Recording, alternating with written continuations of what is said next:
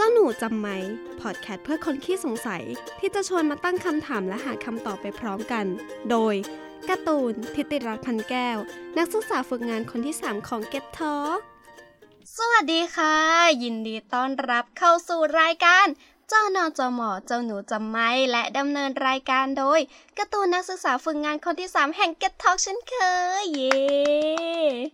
ในวันนี้นะคะก็หลายๆคนก็อาจจะสงสัยว่าทำไมเสียงดูเปลี่ยนไปหรือเปล่าทำไมเสียงถึงแบบไม่เหมือนเดิมนะคะก็จะบอกว่าตอนนี้ก็กลับมา work from home กันอีกครั้งแล้วนะคะหลังจากเพิ่ง work from home กันไปเมื่อประมาณต้นปีเนาะประมาณเดือนมกราตอนนี้เดือนApril นะคะเดือนเมษาแล้วเราก็ยังคง work from home กันอยู่กลับมา work from home กันอีกครั้งนึงเนาะวันนี้เนี่ยจริงๆไม่ได้จะมาพูดถึงเรื่องแบบ work from home หรอกแต่ว่าไหนๆเราก็ได้ work from home แล้วนะคะก็ขอนิดนึงละกันคือด้วยความที่บ้านนะคะเป็นบ้านเขาเรียกว่าอะไรเป็นบ้านเปิดเนาะแบบว่ารับลมธรรมชาติคือบ้านเนี่ยไม่มีแอร์แต่ว่าอาศัยลมธรรมชาติก็คือลมที่มันเกิดขึ้นเองตามธรรมชาตินะคะแล้วทีนี้เนี่ยด้วยความที่เป็นเดือนเมษาแล้วลมธรรมชาติที่มันพัดมาเนี่ยมันร้อนมากร้อนจนแบบนี่เราอยู่กันไปได้ยังไงเนี่ยกับความร้อนขนาดนี้นะคะแล้วในขณะที่กำลังอัดเจ้าหนูจำไม่อยู่แบบนี้นะคะเราก็ต้องปิดพัดลมซึ่งการที่เรามาปิดพัดลมในห้องที่ไม่มีลมเข้าเลยเนี่ยมันร้อนมากๆนะคะซึ่งเดือนเมษาเนี่ยสุดยอดจริงๆแห่งความร้อนเราด้วยความที่ตอนนี้ work from home กัน3คนในบ้านนะคะคือบ้านมี4คนแล้ว work from home 3คนในบ้านเราก็จะแบ่งโซนกันข้างบน1คนข้างล่างที่อยู่ในบ้าน1คนนะคะแล้วก็ข้างนอกบ้านอีก1คนซึ่งคนที่อยู่นอกบ้านเนี่ยจะเรียกว่ายังไงดีเรียกว่าแบบดวงซวยสุดๆเลยก็ได้ก็คือหนูนั่นเองซึ่งหนูนะคะก็ต้องไปทำงานอยู่ข้างนอกบ้านเราต้องแบบรับลมร้อนตลอดเวลานะคะแบบทั้งวันทั้งคืนเลยก็คือยังดีที่ว่าที่บ้านเนี่ยมีพัดลมไอน้ำอยู่ตัวหนึ่งตัวใหญ่ๆแล้วก็เป่าใส่หน้าทุกวันหน้าก็แห้งทุกวันนะคะเพราะว่ามันมีแต่ความชื้นเพราะงั้นแล้วเนี่ย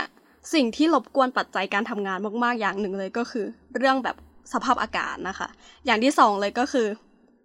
พ่อค้าแม่ขายค่ะที่เขาจะชอบขับรถมาหน้าบ้านแล้วก็กับข้าวมาแล้วครับกับข้าวเฉาก๊วยไหมครับโอวัลตินไหมครับหรือว่าจะเป็นไอติมอะไรอย่างเงี้ยค่ะก็คือมากันทั้งวันมากันไม่หยุดไม่หย่อนแล้วก็เราก็ยังได้ยินเสียงนกนะคะที่คุยกันทั้งวันมีความสุขเจ้ยแจ้วนะคะเสียงกระรอกบ้างซึ่งตอนนี้เนี่ยก็อยากรีบพูดนะคะเพราะว่าเหงื่อแตกพลักๆแล้วโอเคเรามาเข้าเรื่องของเรากันดีกว่าไม่รู้ว่านี่ work from home หรือว่าอยู่ในห้องอบซาวน่านะคะเรามาเข้าเรื่องกันใน EP ที่เท่าไหร่แล้วเนี่ย EP ที่24นะคะในวันนี้เร็วมากเลยนะจริงๆแล้วอ่ะคือเข้า EP ที่24แล้วเราออกทะเลกันมานานแล้วนะคะตอนนี้ก็เป็น EP ที่24แล้วนะสิ่งที่เราจะมาพูดกันในท็อปิกของ EP นี้นะคะก็อยากจะพูดเรื่องของแบบของกินบ้างเนาะเพราะว่าที่ผ่านมาเนี่ยเรายังไม่เคยที่จะมีท็อปิกเกี่ยวกับอาหารเลยเพราะว่า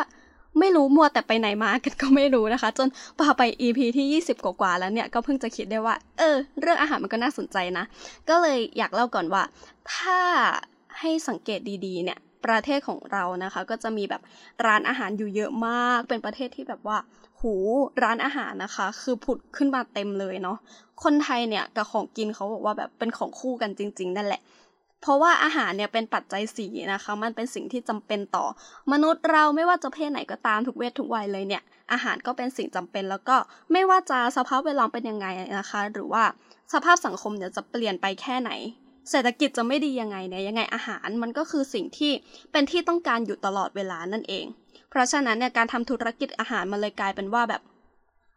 เป็นสิ่งที่ใครๆเขาก็อยากที่จะทำกันนะคะเพราะว่าความเสี่ยงมันก็ถามว่าเยอะไหมมันก็เยอะนะแต่ถ้าให้เทียบกับแบบหลายๆธุรกิจ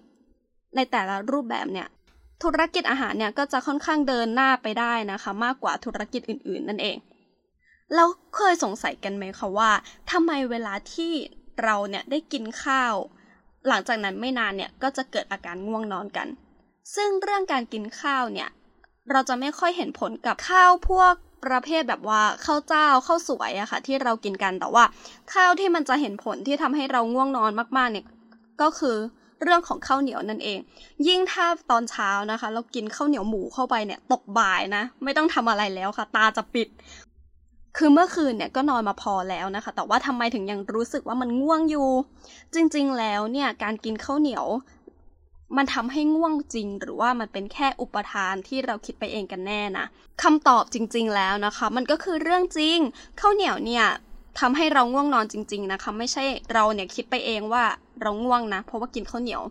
มันก็แอบคิดนะว่าหรือที่เรานั่งทำงานนั่งเรียนอยู่เนี่ยเราง่วงมันอาจจะไม่ได้มาจากการที่เราแบบไปนั่งฟังหรือนั่งเรียนเฉยๆก็ได้แต่ว่าเป็นเพราะว่าเรากินข้าวเข้าไปหรือเปล่ามันเลยทำให้ง่วงกว่าปกตินั่นเองนะคะคือจริงๆเนี่ยมันก็อาจจะเป็นเหตุผลที่ทั้งสองอย่างผสมกันเลยก็ได้นะเรามารู้จักกันในเรื่องของข้าวกันก่อนดีกว่าข้าวเนี่ยเราจะรู้กันว่าข้าวให้สารอาหารพวกประเภทแบบคาร์โบไฮเดรตสูงเนาะแต่คาร์โบไฮเดรตหลักในข้าวเนี่ยเขาจะมีตัวอะไมโลสนะคะตัวนี้เนี่ยจะพบในข้าวเจ้ามากกว่าข้าวเหนียวกับอะไมโลเพกตินนะคะซึ่งไอตัวนี้เนี่ยมันจะอยู่ในข้าวเหนียวนั่นเองเป็นคาร์โบไฮเดรตนะคะที่มาจากพวกแบบน้ำตาลโมเลกุลเดี่ยวนะไอน้ำตาลโมเลกุลเดี่ยวเนี่ยการเชื่อมต่อโมเลกุลของมันจะเป็นในลักษณะของแบบกิ่งก้านสาขานะคะซึ่งมันจะทำให้โมเลกุลนี้แน่นหนากว่าปกติมันแน่นหนากว่าปกติเนี่ยก็เลยจะย่อยได้ยากนะคะแล้วก็มีการศึกษาของนักวิทยาศาสตร์เนี่ยก็มีการได้ค้นพบว่าข้าวเหนียวมันเป็นอาหารที่ทำให้ระดับของสารเคมีในร่างกายเนี่ยนะคะมันต้องถูกผลิตมากขึ้นแต่ว่าไอระดับเคมีในร่างกายที่มันกระตุ้นให้เกิดเนี่ยมันมีผลข้างเคียงคือการที่ทำให้เราง่วงขึ้นนั่นเองซึ่งมันสามารถเร่งสารเคมีที่ทำให้เราง่วงขึ้นนี้ด้วยเนี่ย2ชนิดด้วยกันนะคะ1ไม่พอขอ2เลยละกันเนาะความข้าวเหนียวกับอาการง่วงนอนเนี่ยนะคะพอเรากินข้าวเหนียวเข้าไปเนี่ยมันก็จะย่อยสารตัวหนึ่งที่อยู่ในข้าวเหนียวมีชื่อว่าอะไมโลเพกตินนะคะซึ่งได้เล่าไปในตอนแรกนะคะว่ามันคือน้ำตาลโมเลกุลเดี่ยวที่มันจะต้องย่อยออกมาให้ได้สารอาหารนั่นเองการจะย่อยอะไมโลเพกตินได้เนี่ยร่างกายมันจะต้องมีตัวช่วยในการย่อยนะคะเพราะว่ามันเป็นสารที่ย่อยยากร่างกายเนี่ยก็เลยต้องหลั่งสารเคมี2ตัวออกมานั่นก็คือเซโรโทนินนะคะกับเมลาโทนินนั่นเองมันต้องผลิตเจ้า2ตัวนี้ออกมาให้มากขึ้นตามไปด้วยเนาะและเจ้า2ตัวนี้แหละค่ะก็มันทำให้เราง่วงนอนได้เร็วขึ้นนั่นเองหลายคนก็สงสัยกันแล้วว่าอย่างข้าวอื่นๆล่ะก็ข้าวเหมือนกันนี่ทำไมมันถึงง่วงไม่เท่ากันนะคะคือไม่ว่าจะเป็นข้าวเจ้าหรือว่าข้าวเหนียวเนี่ยจริงๆมันง่วงเหมือนกันนะแต่ว่าการกินข้าวเหนียวจะง่วงกว่าข้าวเจ้าเพราะว่ามันย่อยยากกว่านะคะร่างกายเนี่ยก็เลยต้องหลั่งสารทั้ง2ออกมามากกว่าแล้วก็นานกว่าปกติด้วยนะคะอีกอย่างข้าวเหนียวเนี่ยยังมีอีกสารนึงที่เขาเรียกว่าทริปโตเฟนนะคะซึ่งมันจะเป็นตัวกระตุ้นให้ร่างกายเนี่ยหลั่งสารเคมีทั้ง2ตัวนั้นที่เราได้กล่าวไปนะคะออกมาเพิ่มขึ้นอีกนั่นเองจากตอนแรกที่ร่างกายก็ต้องหลั่งสาร2ตัวนี้ออกมาเพื่อย่อยอยู่แล้วเนาะข้าวเหนียวก็ยังไปกระตุ้นก็เลยไปกันใหญ่เลยค่ะเซโรโทนินนะคะมันเป็นสารที่ควบคุมพวกเซลล์สมองส่วนของอารมณ์เช่นพวกความหิวความง่วงอะไรอย่างนี้ก็เลยกลายเป็นว่ามีผลต่อการนอนหลับนั่นเองค่ะส่วนเจ้าตัวเมลาโทนินนะคะมันมีผลต่อการกระตุ้นนาฬิกาของร่างกายที่เกี่ยวกับพวกแบบความสว่างความมืดนะคะซึ่งความรู้สึกที่เราจะรู้สึกว่าตอนอยู่ในห้องมืดเนี่ยเราจะรู้สึกว่าเรานอนหลับได้ดีกว่าในห้องที่สว่างนะคะฮอร์โมน2ตัวนี้นะคะมีผลที่ทำให้ร่างกายเนี่ยรู้สึกผ่อนคลายแล้วก็ทำให้เกิดอาการง่วงซึม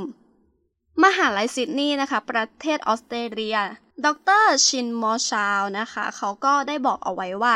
ถ้าอยากง่วงนอนแล้วก็หลับสบายเนี่ยให้ลองกินข้าวเหนียวก่อนนอนสักประมาณ4ชั่วโมงดูนะคะมันก็จะทำให้เรารู้สึกว่าเราสามารถที่จะนอนหลับได้ง่ายขึ้นนั่นเองแต่อาการง่วงนอนเนี่ยมันไม่ใช่เพียงแค่ว่าเราจะกินข้าวเข้าไปแล้วจะง่วงนะคะมันก็มีมาจากสาเหตุอย่างอื่นด้วยเหมือนกันอย่างถ้าร่างกายเราพักผ่อนไม่เพียงพอนะคะมันก็จะงัวเงียแล้วก็ง่วงนอนได้อยู่ดีแต่มันก็มีเคล็ดลับง่ายๆที่จะลดอาการง่วงนอนนะคะหลังจากกินข้าวได้มันก็คือการที่เราเคี้ยวข้าวให้ละเอียดก่อนกลืนนะเราว่ามันทำได้ยากมากเพราะว่านี่เป็นคนกินข้าวเร็วนะคะแล้วก็เคี้ยวข้าวเนี่ยไม่ละเอียดเลยคือเหมือนแบบเคี้ยว 2-3 ทีพอเป็นพิธีแล้วเราก็กลืนลงท้องไปเลยนะคะจริงๆมันไม่ดีต่อสุขภาพมากๆเลยนะเพราะว่ามันจะทำให้อาหารเนี่ยย่อยยากนะคะก็อย่าทำตามกันนะ ข้าวที่ผ่านการบดละเอียดแล้วเนี่ยมันจะทำให้ย่อยง่ายขึ้นนะคะพอย่อยง่ายขึ้นย่อยเร็วเนี่ยก็จะทำให้ไม่ค่อยง่วงนอนอย่างในโรงพยาบาลนะคะเขาก็จะมีการให้สารอาหารผ่านน้ำเกลือนะคะซึ่งร่างกายเนี่ยมันก็จะดูดซึมได้เร็วขึ้นยิ่งละเอียดยิ่งเหลวนะคะก็ยิ่งกินง่ายแล้วก็ย่อยง่ายนั่นเองเพราะงั้นเนี่ยหนังท้องตึงหนังตาหย่อนก็เป็นเรื่องจริงนะคะ